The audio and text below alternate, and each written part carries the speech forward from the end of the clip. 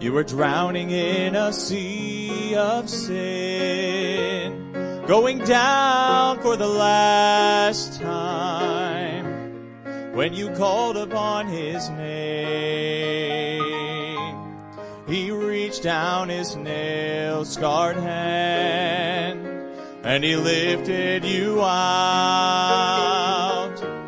So remember where you were back then, and thank Him for where you are now. Give Him the glory for what He's done in your heart. He took you from sin and strife and gave a new start. He took your broken life and He made you complete. So take off those crowns of glory and cast them at the Savior's feet. Do you remember when, with all your heart you longed to serve Him, but you didn't think that Jesus could ever use someone like you? But look how He's used your life since He brought you out. So remember where you were back then, and thank Him for where you are now. Give Him the glory for what He's done in your heart. He took you from sin and strife and gave a new start. He took your broken life and He made you complete. So take off those crowns of glory and cast them at the Savior's feet. So take off those crowns of glory and cast them at the Savior's feet.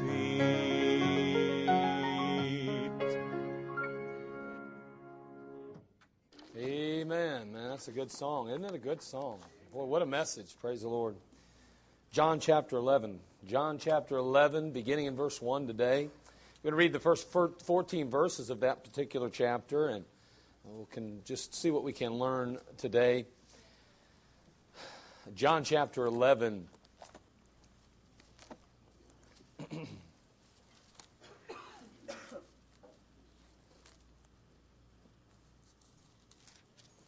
John chapter 11, beginning in verse 1. Now a certain man was sick named Lazarus of Bethany, the town of Mary, and her sister Martha. It was that Mary, which anointed the Lord with ointment and wiped His feet with her hair, whose brother Lazarus was sick. I don't know about you, but that's not really one of those things that I'm always aware of. You hear about Lazarus, you hear about Mary and Martha. You don't think about Mary being the one that wiped, His feet with her hair. At least I don't. I don't kind of associate those two together. But here in the passage, we're very clearly pointed out that indeed she was the one that did that. Verse 3. Therefore, his sisters, Lazarus' sisters, sent unto him, saying, Lord, behold, he whom thou lovest is sick. When Jesus heard that, He said, This sickness is not unto death, but for the glory of God, that the Son of God might be glorified thereby. Now Jesus loved Martha, and her sister, and Lazarus.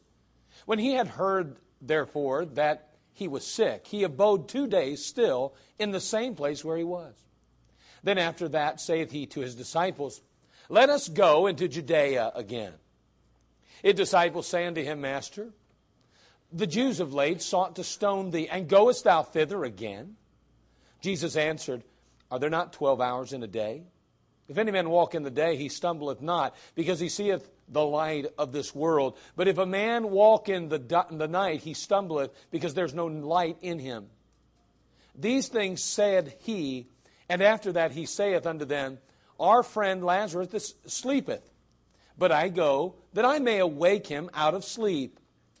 Then said his disciples, Lord, if he sleep, he shall do well. Howbeit Jesus spake of his death. But they thought that he had spoken of taking of rest and sleep. Then said Jesus unto them plainly, Lazarus is dead. Now, in our particular passage, we note that Jesus and Lazarus are separated by quite a bit of geographical distance. They're not together. Lazarus is on his deathbed, and he's concerned for his very life. He sends people to gather Jesus, to bring Christ to him. He had seen Christ do miracles. He had recognized his deity. He knew who Jesus was, and so he called for Christ. Jesus, hearing the news, remained or abode for 2 more days. He chose not to move. He chose not to go. And ultimately, he says, it's time, fellas. Let's go ahead and make our way to Bethany. Let's go ahead and make our way to Lazarus' house. He said, our brother here, as you see, he says, is sick. Very sick. But he says, this sickness is not unto death, but for the glory of God, that the Son of God might be glorified thereby. So he recognized the severity of it. He knew the need. But on the other hand, Jesus already knew what he was going to do. Now, the disciples couldn't figure it all out. They didn't know. But what they were concerned about was the fact that, well, if he's only sleeping, he's fine. If he's not going to die, who cares? The bottom line is it's fine. Why in the world would you want to go to Bethany? Don't you realize there are enemy there? Don't you realize that there are people that are seeking your life? Jesus, we were there not long ago, and boy, I'll tell you what, they sought you out. You need to realize that Bethany wasn't that awfully far from Jerusalem, only a couple of miles. And therefore, those men that were seeking Christ's life were literally just a few stone throws away. But Jesus made his way there anyway. And when they arrived there, of course, we know that Mary and Martha both at some point come to him and said, Oh, Master, if only thou had been here, our brother would not have died. And we know how the story ends, don't we? We know the account, and ultimately Jesus stands there before a tomb. Roll the stone away, and they roll the stone away. Lazarus, come forth. And Lazarus comes forth. What a great, great passage. What an inspiring passage. A passage that reveals the deity of Jesus. That helps us to see that he's more than a mere man. And we could preach on that passage, and one day we will soon. But I want to draw your attention to a passage before that. I want us to begin reading one more time, verse 11 through 14. He said, Our friend Lazarus sleepeth, but I go that I may awake him out of sleep. Then said his disciples, Lord, if he sleep, he shall do well. Howbeit Jesus spake of his death. But they thought that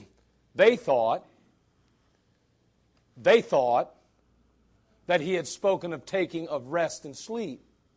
Now watch it, here it is. Then said Jesus unto them, what? Plainly. When I get to that word, I want you all to say it with me. Then said Jesus unto them, plainly. Lazarus is dead. Plainly. Plainly. How did Jesus speak to them? Plainly. How did Jesus speak to them? Plainly. Lazarus is dead. You know what? The disciples got it. Oh, he's dead. Got it. Got it. I know what you're talking about. Now I get it, Jesus. Thank you, Jesus. They didn't get it at first, did they?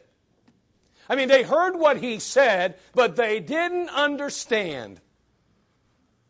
I'm just going to share this message with you, and I pray that you'll just allow the Holy Spirit to use it today. But you know, most wear their feelings on their sleeves today. You know, you have to walk around on eggshells constantly for fear of offending someone. Constantly. You know, we're raising a generation, and we ourselves are being conditioned to be hypersensitive to everything. We melt down when confronted with criticism. We fall apart when facing failure. We get offended when we're told that we're either wrong or doing wrong.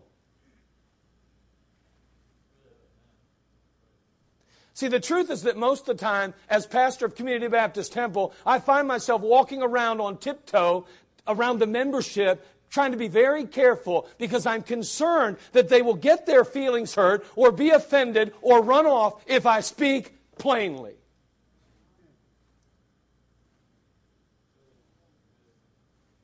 And I'm not just talking about the messages. I'm talking about dealing with your life, your children, your families. And I'm not talking about being rude or mean-spirited. That's not what I'm implying. I'm not implying either that we're to be unkind or insensitive, but too often we are trying to cover the truth with so much icing that we never get to the cake. When was the last time you were told you were just wrong? You're wrong. When was the last time you heard those words? Jesus' disciples, they didn't understand what Jesus was saying when he spoke of Lazarus sleeping. So instead of leaving the conversation with questions about what he meant, Jesus simply told them, he's dead. He spoke to them plainly. I'm convinced today that parents need to speak plainly. Yeah.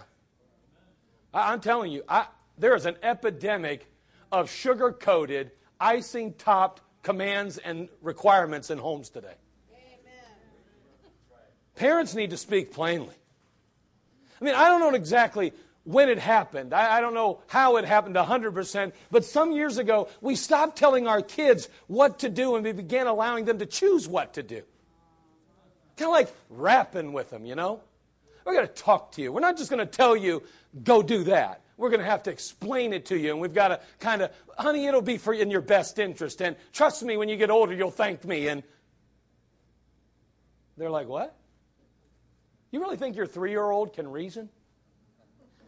Do you know that it is a scientific fact that children do not begin to reason until they're around 12 or 13 years of age usually?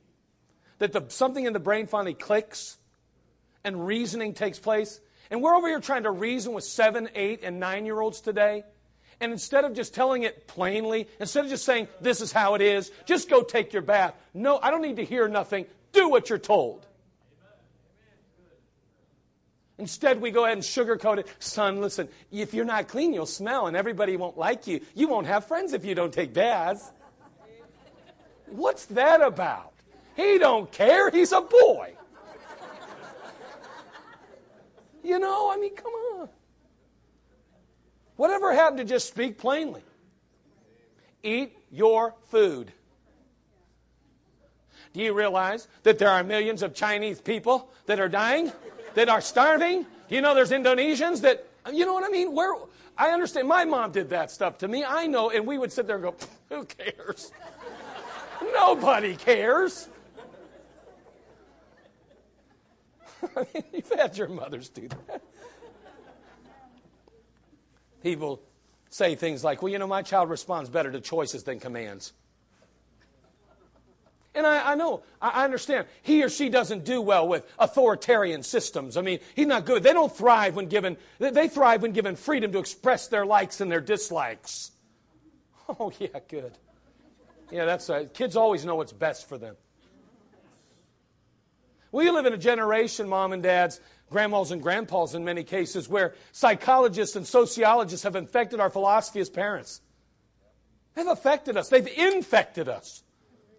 I mean, what worked for years and produced well-adjusted and productive members of society is now frowned upon. Do you realize that?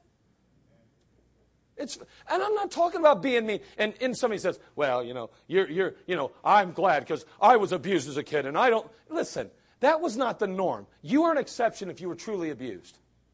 Most parents treat their children at least halfway decent. Come on now. Let's not do this old knee-jerk reaction. Because my dad, all he ever did was scream and cuss at me, I will never raise my voice at my child.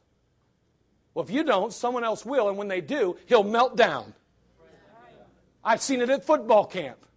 I watch these little kids run out on the field, some of them 12, 13, some of them 15 and 16. The first time in their life, somebody got in their face and got on them because they didn't do what they were supposed to do. And they're sitting there, shut up and quit crying. Be a man. Take it like a man. What are you crying about? I don't know. I just feel like you don't like me. I don't like you? Right now, you're right. I don't, because you didn't do what I told you. Folks, listen to me. I'm telling you, we are raising a generation of weak-kneed boys and girls. We don't speak plain anymore. We don't say what we mean and mean what we say. We're afraid to tell our kids no for fear that it'll negatively affect their psyche. Do you know that they are teaching people not to say no to their kids? Do not use the word no. Do you know that there are preschools in our area and some of our young ladies work in those? They're not permitted to say no to kids. Do you realize that? And then yet they'll say, when a girl says no, she means no. Well, nobody's allowed to tell them no, especially a young girl in the back seat of a car. Do you get where I'm going with this? I'm a little fed up because we're breeding this mess today. We have a double standard in our world. We don't want our children to grow up to know what no means because it'll hurt their psyche. But on the other hand, you better learn to say, in this situation, no means no. Oh, well, now we got to expect them to choose when no means no. We're creating this monster that we have in a culture, in our society. We're hesitant to express our dissatisfaction and disappointment for fear that it'll damage their self-images. Well, as a parent, I'm afraid to tell my kid I'm disappointed in them because I don't want to melt them, I don't want to break their spirit. I don't want to. What are you talking about? A good name is rather to be chosen. And if they're doing things that don't meet up to the measure of your name, you need to say, I'm disappointed in you as a young man. I expect you to be better than that. You were taught better than that. Now act better than that. Speak plain.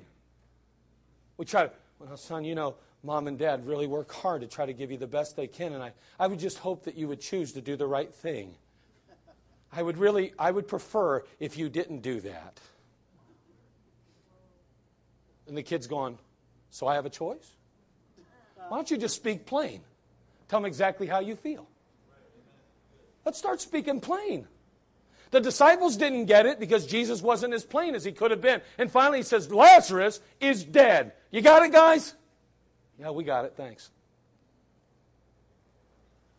We're afraid to demand a particular standard or level of output from our children because we may just expect too much and then cause them to loathe self. Hate themselves. Oh, I can never measure up to my mom and dad's expectations. How high are those? Are they realistic, ma'am? Are they realistic, sir? Because if they're realistic, we ought to expect it out of our kids. Hey, listen, I think that if I send my child to school, whether it's public school or homeschool or Christian school, whatever it might be, I expect them to graduate. And if they don't, I'm going to be disappointed, very disappointed. Because they didn't finish what they started, and that's not good character. And they need to know, son, you need to finish what you start. No, you're not quitting. You're going to finish what you start. Because that builds character. Speak plain. Have to reason with them about it. You don't have to explain to them why an education is going to help them have so much more money in life. He's 9th grade. He just needs to know you're going to go to school and you're going to work hard and you're going to do your homework if I got to sit beside you and make sure you get it done. Maybe we're just too busy to sit beside him and do that, though, with everything else in our lives. You know, like the Olympics, and our sports, and our television, and our internet, and our everything else. You know, we're so afraid of hurting their feelings and crushing their spirit that we never conquer their wills, and instead, they never learn self-discipline. The end result is catastrophic. We see a generation being raised with no one speaking plain. Again, the outcome is a society of weakness, a society of wimpy, weak, and wearisome adults. Never knowing where they really stand, never knowing how other people view them, never really knowing what's 100% right, 100% wrong.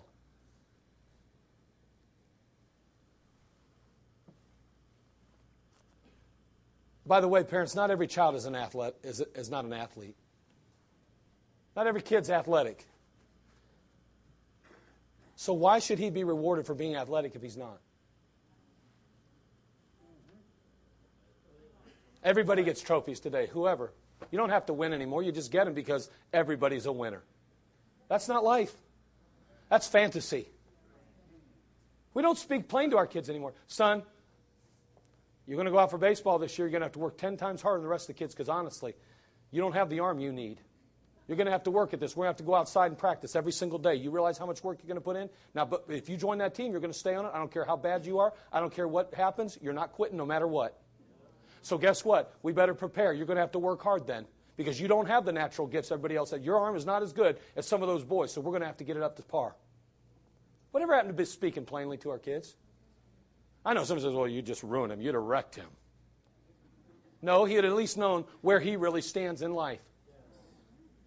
We're not talking about being harsh or mean. We're talking about just being honest with our kids. How come we think it's wrong to lie, but then we'll lie to our kids about their abilities or their opportunities? Instead of instilling a false sense of worth by telling them that they're so wonderful and great at everything, maybe we could point them to the truth and help them understand that however they were made, however God made them, is exactly what the Creator desired. What's wrong with them just knowing that God accepts them and loves them the way that He made them the way they are? Where have we gone wrong? No wonder as adults today we get so offended every time somebody puts us down or says something negative to us because we don't know who we are in Christ and we have no concept of how God loves us and who God is. Why don't we teach our kids from the beginning, listen, you don't have to like your body 100%. That's how God made you. And the fact is you need to deal with that because you're exactly what God made and He loves you and you are perfect in God's eyes the way you're made. Amen. What's wrong with that? Instead of going, you're perfect. And every one of those kids, they need to understand. And now all of a sudden he wants to get his worth, his value from others. Do you realize if that's what you're looking, if that's how you define your value and your worth, is how everybody perceives you, you will be a very disappointed and very broken person. You better figure out that God loves you, and you better figure out right now that He made you the way He did. And the circumstances, situations that you find yourself in today, He allowed in your life for a purpose because He loves you and wants to build you up and mold and make you into the perfect Christ-like person you ought to be. And it's okay not to be everything. You don't have to be God's gift to mankind. You don't have to be God's gift to womankind. You just simply have to be faithful to Jesus Christ, and it'll be okay. Amen.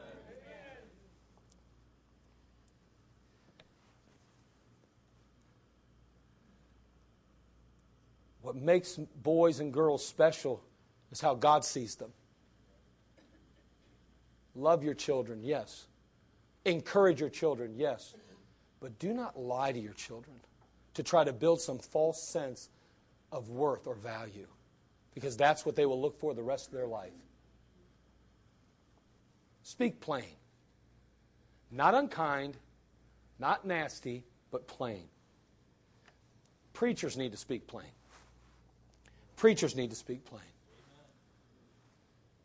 Turn, if you would, to John chapter 6, verse 46. The disciples, they've been traveling with Christ. They knew Him as well as anyone could. And Jesus says to them, listen, we need to go see Lazarus, and, he sleepeth. Oh, well, if he's sleeping, he's fine, Lord. And He said, no, I need to tell you plainly. Lazarus is dead. You're not getting what I'm saying to you. I'm trying to be kind. I'm trying to teach you something, but you're really not quite getting it yet. Lazarus is dead. Oh. Look what it says in John 6, verse 46.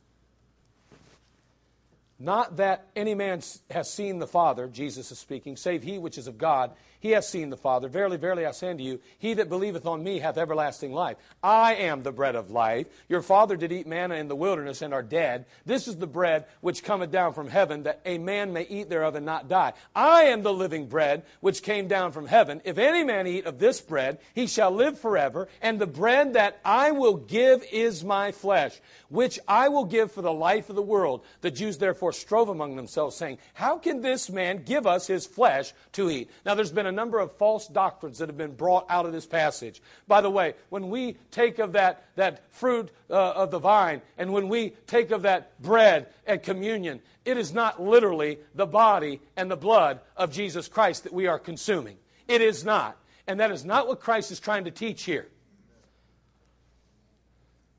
But these particular Jews are listening to Jesus. They are followers of Christ, and they're hearing this message, and they're trying, and they can't perceive it. They can't get it. They're not understanding it. It's so difficult for them. Verse 60 says, many therefore of disciples, when they had heard this, said, this is a hard saying. Who can hear it? Who can hear it? It's so difficult. We can't figure it out. It's so hard to think that we got to eat of Christ, to think that He's the only way, to realize that there is no other option but Him. He's everything. Boy, I can't get that through my thick skull. That doesn't make sense to me. I do not want to yield to that. That's a hard saying. It's a hard saying. You know what Jesus was doing? He's speaking pretty plain to them. They couldn't handle it. So what did they do? Verse 66. From that time, many of His disciples went back and walked no more with Him. I can't deal with it. I can't handle that. Forget it. I don't like what I'm hearing. They walked no more with Him. You know, Jesus spoke plainly on a number of occasions. Jesus, I don't believe, was unkind. I don't believe Jesus was inconsiderate of people and their circumstances. Man, I see compassion all over the Lord Jesus Christ through the Scriptures. However, He was straightforward. Now, there was a time when He wasn't straightforward. It's called the parables. I call them the terribles. The reason I call them that is because He is purposely stating things in a way in which those who are not sincere in their faith and their belief in Him will misunderstand it and totally miss it. He wanted them to miss it, because they weren't honest and sincere in their heart. And basically, until you come to Jesus Christ sincerely, honestly, in a genuine spirit, you will never understand that book or His Word. And that's the way He designs it. But every other time, He's being as clear as He can be with people. But He's not being unkind unnecessarily.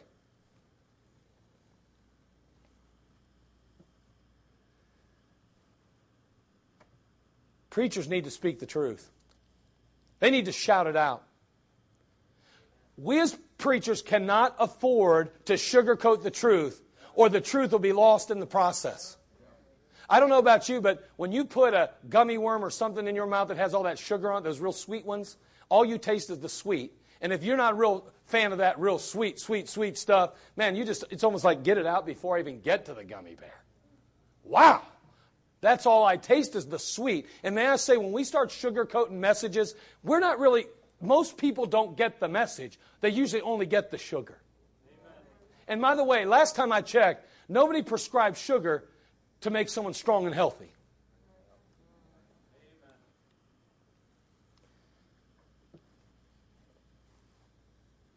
Here's how we address issues a lot of times today as preachers.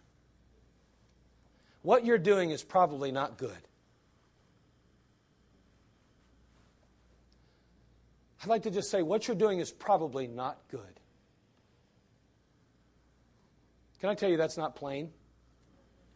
I'm guilty of it. I do it because I don't want to offend people. I don't want to think I'm harsh, and I don't want to think I'm mean. I don't want to say, you're judging me.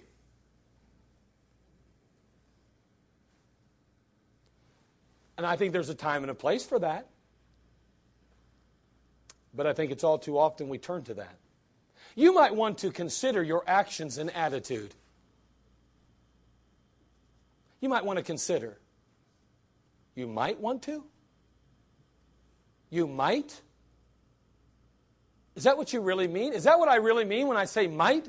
Sometimes when I say that, I'm lying because I'm really not wanting to say you might want to. I'm saying, hey, think about what you're saying and think about what you're thinking. You better get it right or you're going to have a consequence for it. You're going to wreck and ruin your family if you keep that up, sir. Well, you need to consider, your attitude and actions. You might want to consider that. No, you better. We don't say it plainly enough sometimes. I'm guilty of it. I'm going to be honest. I'm guilty of doing that. You might not like where you end up if you continue on this path. What? Where are they going to end up if they continue on the path? Preacher? Parent? We know where they'll end up. We don't say it plainly, though, do we? Don't offend them. Don't want them to think that we're better than them, that we're trying to tell them how to live. No, wait a second. Last time I checked, the Word of God tells us how to live. And if they're straying from the Word of God, then we need to say, listen, look what the Bible says. If you continue on the path you're going, you know where it's going to take you? Destruction. We don't speak plain today.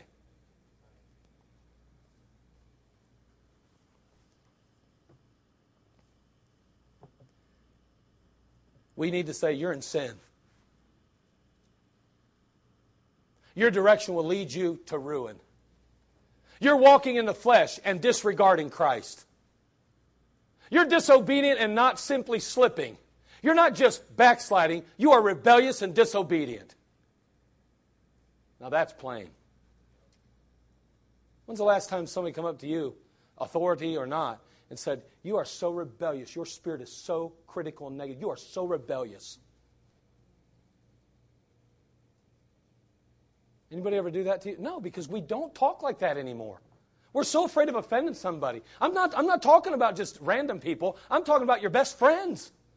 Those that, the wounds of a friend. Iron sharpeneth iron. We see it in our friends and we see it in our family. And we say we love them, but we let them continue on a road to destruction because we're so afraid of speaking plain because they're just going to be offended and they're going to walk away. Just like Jesus' disciples did. Preachers need to say it plain. You know why we don't? Because most people can't take it anymore.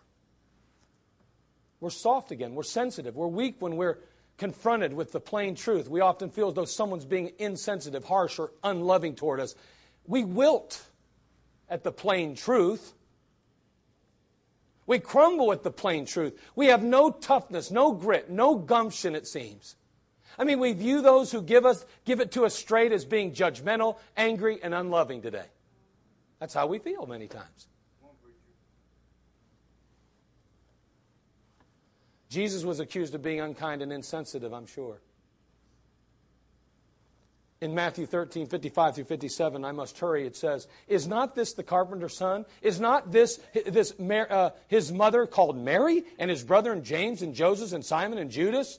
And by the way, Mary had other children. And his sisters, are they not all with us? Whence then hath this man all these things? And they were offended in him, the Bible says. But Jesus said unto them, a prophet is not without honor, save in his own country and in his own house. Hey, listen, fellow, I'm just telling you the truth, he said.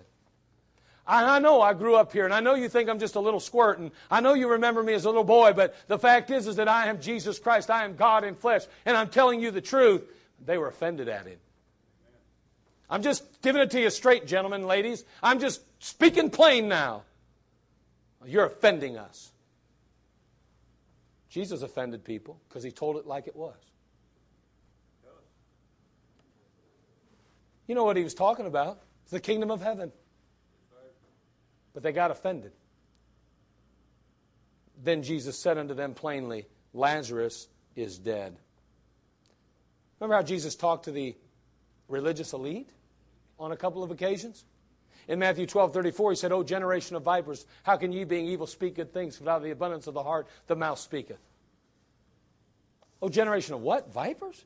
Matthew 23:33, ye serpents, ye generation of vipers, how can ye escape the damnation of hell? You say, that's what I don't like about you stinking Baptists. You're so mean-spirited. Take it up with him. I didn't say that. He did. I'm telling you, that's not the spirit, and that's not the attitude in which the plain truth is said. But let me tell you something. People need to know the truth. We will not tell the truth today. Listen, we have a racial war in America right now. And everybody's wanting to talk about dialogue. But people don't want real dialogue. They don't want truth. Truth is not what fuels the engine. Until we get to the plain truth about things and are honest with ourselves about ourselves and others,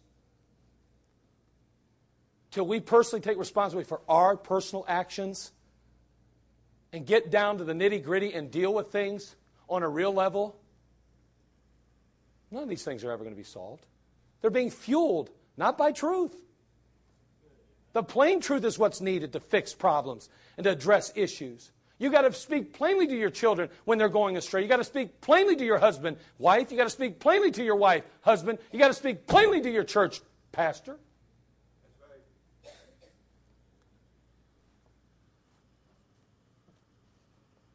We need it plain. We need it straight. We need it as clear as possible. Why is that? I'll tell you why. Because we're good at excusing our own sin, and we're good at excusing ourselves. We're good at that. We're great at making excuses and finding a reason to condone our rebellion and our disobedience today. We are. Every generation's been good at it. You know, we reason away our biblical responsibilities. I would do what the preacher said, but I'd change my priorities, but I'd make my child do, but I'd be in my place at God's house faithfully, but I'd give according to the Scriptures, but I'd be less vulgar at work, but I'd take a stand for truth and right, but that's why we need it plain. Because we continue to tell ourselves we're really good Christians when probably we're not as good as we think. Because we really don't hear Jesus speaking plainly. People need to speak plainly. Parents, preachers, just people in general. I was going to read one verse and I'm going to give you the result of plain speaking. But notice in Matthew 18:15. Would you turn there, please?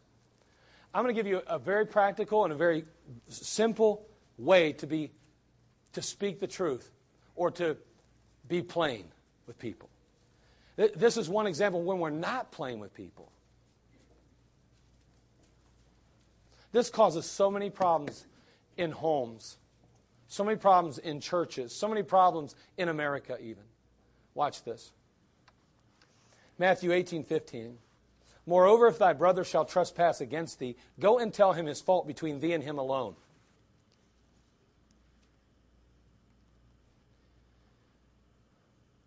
I had a coach that was coaching on my team, and one of the boys did something.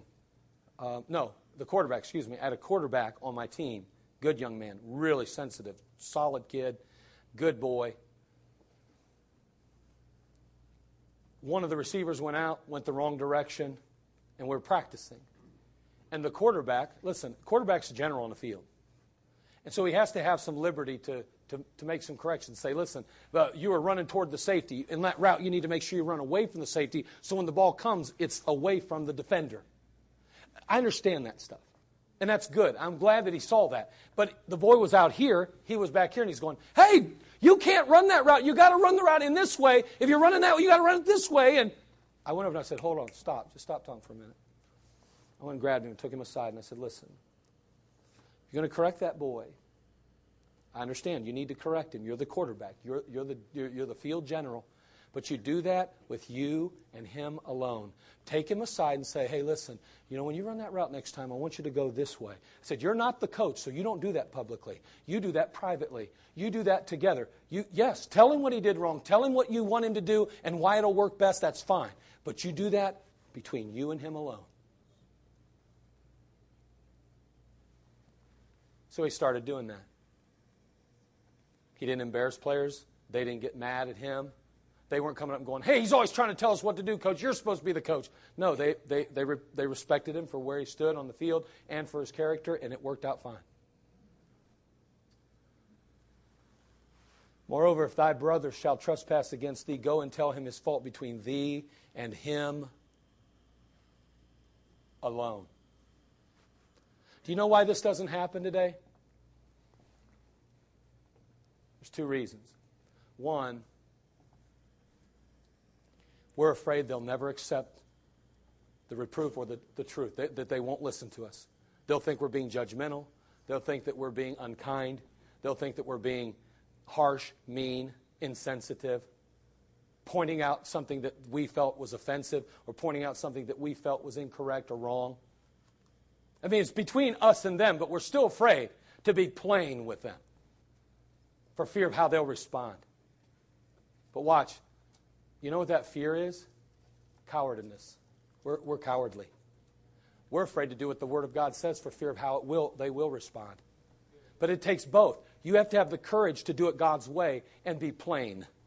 One-on-one, not mean, not harsh, not nasty. But I got a problem with that fella. Me and him, we had it.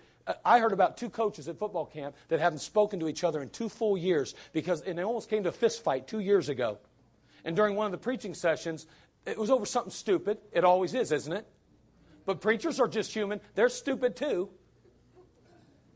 And they wouldn't get it right. Instead of going to one another and making it right, they just went ahead and stayed in their prideful, arrogant ways, and they continued going down that path. Both of them were hurting themselves. And one day they got in a message, and the Spirit of God got a hold of them this week at camp. And they went over to each other, and they just started weeping and hugging and crying and begging for forgiveness from one another. Restored that relationship. You know what? That could have all been avoided if they'd have just followed the Word of God. If they'd have just spoke plainly and said, listen, as a man, I'm coming to you. Listen, I'm not trying to tell, I'm just telling you, in my heart, something doesn't click here, and I'm telling you that this is where I'm at, and I want you to know where I stand, and this is how it's going, and I feel this way, and I feel that way, and I want to get this settled. And they say, well, I don't know why you feel that way, because this happened, and this happened, and you might be surprised. It may not be anything you even think. But you were going to speak plain. I saw you do this. I believed and felt that this is what was going on, so I wanted to approach it. Oh, that's not what's going on at all, maybe. But you got to speak plainly. Go to them one-on-one. Deal with it. You know what keeps most churches from experiencing the real Spirit of God and revival?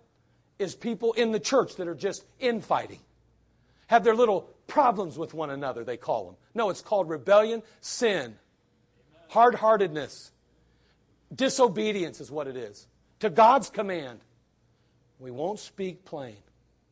Not being unkind. Not thinking you're right and everybody's wrong. That's not what this is. Speaking the truth in love, yes. But speaking the truth plainly. So what happens here?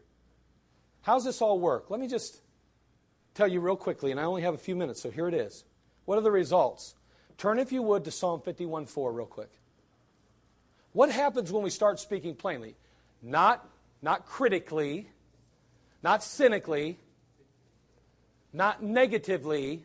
I'm not talking about being a Mr., down in the mouth, chin always dragging, everything's always messed up, and I'm just going to tell you I don't like it. Why don't you get your attitude straight? Why don't you get the joy of the Lord? Why don't you spend some time with Jesus Christ and come out of there with some joy? I told my singles today, I felt like junk this morning. I felt horrible this morning. I did not want to get out of bed. I did not want to come to church. I just wanted to take the day off. I'm going to be honest with you. But I did my duty, like every Christian ought to, according to Ecclesiastes chapter 12. And I got up, and I came in here, and I got in my Bible, and I got on my knees. When I got off my knees, I said, Lord, let's do it, baby. Let's go. By the time those boys and those young men and young ladies rolled in, I'm ready. I got almost preaching back there. I told them, you got to pray for me because I feel like a preaching spell coming.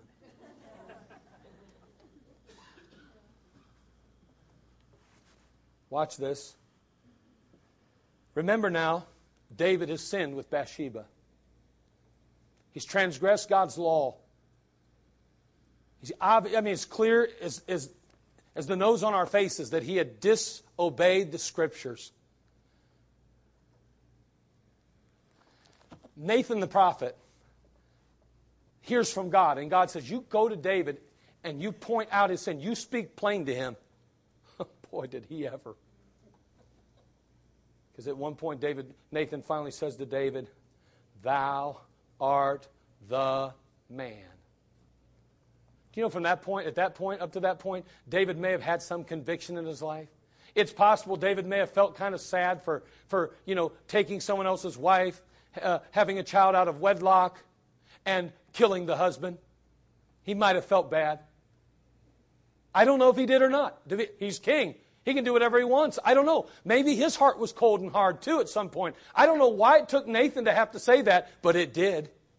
Someone had to speak plain to him. Someone had to point out the failure of his Christian life. Someone had to tell him from the Word of God, thou art the man. And I don't think Nathan did it because he despised David. I don't think Nathan did it because he wanted to hurt David. I don't think he did it because he was just hoping can't wait till I get a chance to nail him to the wall. I don't think he felt that way ever. It broke his heart to have to tell him, but somebody had to tell him plainly. And God used him to do it. Hold on. Look how David responds. Look what he says in Psalm 51. This whole chapter is a chapter of repentance. This is a chapter that is written as a result of Nathan's reproof and God's conviction in his life. Psalm 51, here it is now.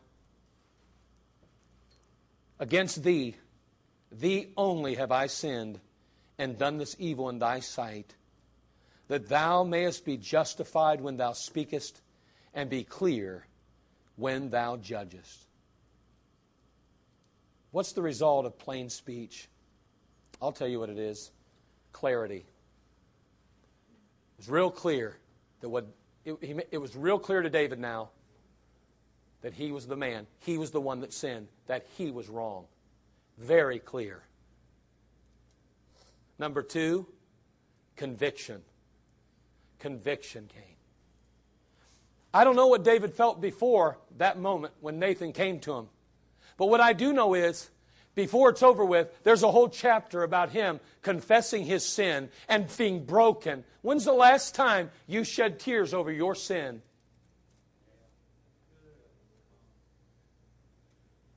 When is it?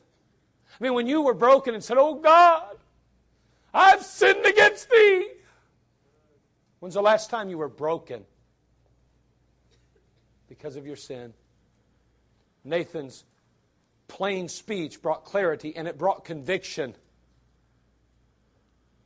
But in the end, it brought what? Change. Well, we need some plain speech today. There's not enough clarity in our culture.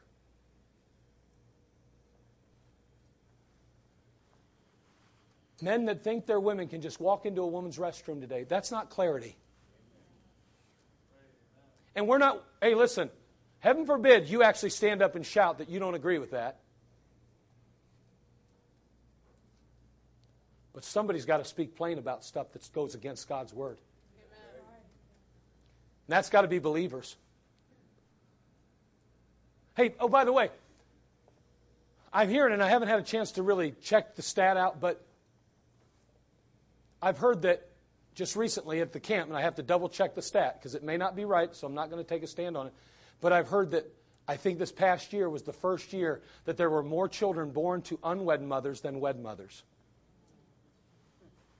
Hold on. Why is that happening? Because there's been a whole generation of believers who haven't spoke plain about it. Even in our own homes, we accept that kind of behavior. And instead of being plain with our children, we kind of go, well, I don't want to lose them, so I'm not going to be real serious about this. I'm just going to back off a little bit. I'm not saying you have to turn your kids away. I'm not saying you have to disown them. I'm not saying you have to cut the cords that bind them. I'm not talking about that. Don't put words in my mouth. But I'm telling you, they better know how serious you are about that issue. Why? Because God's serious about that issue. Hey, sodomy is not accepted in the Word of God. God does not see that as acceptable. Who's talking plain about that today? I'm telling you, most believers are afraid to say anything to their friends or their family. We're scared to death. But let me tell you, only speaking plainly will bring real clarity. And that's the only thing that will bring real conviction in the lives of men and women. And it's the only thing that will bring change to our culture, our country, and ultimately our lives. We've got to speak plain. Not unkind. Not being angry. Not being... Listen, people are going to accuse you of being angry and unloving and unkind the moment you disagree with them. Because why? We've raised that generation. Because we've not been speaking plain for years now. But somebody's got to speak plain, or there'll be no real clarity in your home, your marriage, your family, or your church. No real clarity in your culture, your country, or the world itself. Someone's got to speak plain, and there'll be no real conviction. And conviction is the only thing that's going to change people. Not information. No, there has to be conviction from God and His Word. Let's not give opinion. Let's make sure we're giving God's Word. But speak plain and share it plainly, because that's what will bring change. It changed David's life. Sadly enough, he lived with the consequences, and so did his family. But at least he changed. Can I tell you today that God wants us to be plain? Let's just be what we are. Let's quit putting on, as my grandma would say, the dog. If we're not right with God, then let's be honest enough just to say, God, I'm not right with you. I'm going to stop sugarcoating it in my mind. I'm just going to be plain with you. If I don't believe that there is a God in heaven, I'm just going to be honest and say, God, if you're really there, because I don't know that you are, then make yourself real to me. Show me that through your Word. Let's be plain with God, too. Let's be plain with our children. This is what we expect of you. This is what we desire of you. And this is going to break our heart if you don't follow through with this. Let's just tell them. Be plain. It will bring clarity. It will bring conviction. And it will bring change. God help us to be plain. The Lord Jesus Christ, as we close, said, He simply said this. Then said Jesus unto them plainly, Lazarus is dead. He wasn't being mean. He wasn't being unkind. He wanted to bring clarity. He wanted them to know the severity of the situation, and He wanted something to happen as a result. And you know what? That's what we want. Let's speak plainly. Have you spoken plainly to the Lord Jesus Christ about your sin? Are you saved today? Do you know Christ is your Savior? You need to. Settle it today. Let's not be lying to ourselves or to Him or to anyone else. Maybe you're sitting here today and you've been playing a game. There's been doubts flying in your heart constantly, continually, and you've been just struggling with living the Christian life. It's such a burden to you. It's so difficult. It feels like duty all the time. There's never a joy in it at all. Maybe it's because you've never really met business with the Lord and never truly trusted and gotten saved. Maybe you're just pretending this thing. Ask God to make that clear to you. The Lord will never tell you. Listen, Satan will tell you you're lost. He'll try to get you to doubt your salvation. But he will never tell you to get saved. So if someone or something inside is telling you to settle it today, I got to believe that's the Lord. Why don't you just settle it and come to the altar and be plain with God and say, I'm the sinner you died for. I deserve hell. But thank God you died in my place. I want you as my Savior today. Father, we come to you.